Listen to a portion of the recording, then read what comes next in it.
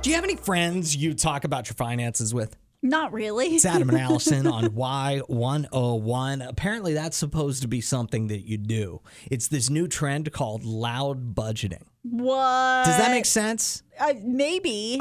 So Gen Z, they love to overshare. Yeah. And their finances apparently are no different. But this is one Gen Z thing that I don't think is actually that bad. It could be kind of helpful. And they say instead of if you get invited out to dinner or out for drinks or something, and the reason you don't want to go is that you want to save money. You don't want to spend that money. Say that instead of making up some random excuse about how your sister-in-law's cat died and you got to be there to comfort her or something like that. Just say, I'm trying to save. I'm trying to budget. That doesn't fit in my budget. And they say by talking about it out loud, it will also encourage other people to do the same thing. So then maybe you have a friend who, instead of going out to get drinks, they're like, yeah, let's have game night in or something. But I feel like there's a big difference between, because whenever I hear you say talking about your finances, I'm thinking of something different. There's a big difference between me telling my friends hey, I'm trying to save money right now, so I'm not really going out to eat.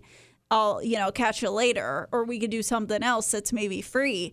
Versus I worked with someone who was very open about her credit card debt and very open about what she was doing, which what she was doing was great. She had set up a spreadsheet that kind of calculated her, spending and how much she needed to pay off for each credit card and all stuff. And it was good. And I guess there was some good in sharing it because it was if somebody didn't know, then that might be helpful. But that always felt uncomfortable to me that she was just so open about look at this spreadsheet calculating my credit card debt. And maybe somebody you weren't particularly close with. Yeah. And it's I feel like I know too much about you now. Right. I feel gross. So when I hear talk about your finances, that's kind of what I'm picturing. And it's I wouldn't be comfortable doing that. And I don't know that would make me better. When I read this story about loud budgeting, I immediately thought of a friend that I used to work with a few years ago who is not Gen Z. I don't even know if he's a millennial. He might be a cusper millennial Gen Xer. Mm-hmm. But he would always say, if I was trying to get him to go out to grab wings or something, he'd be gotta wait till next week whenever the paycheck hits. I'm certainly not about to pay interest on Buffalo Wild Wings or whatever, wherever we were going to go.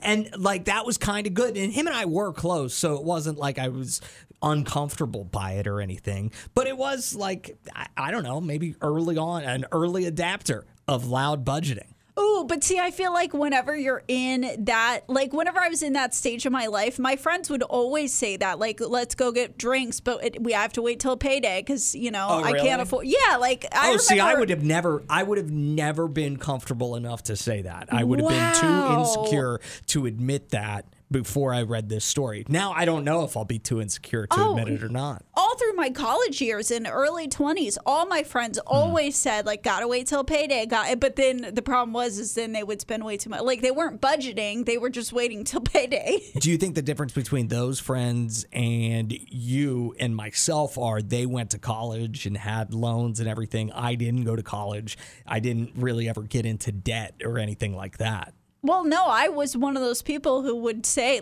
gotta wait till payday. Okay. So, yeah, I don't know. I think it was just the culture.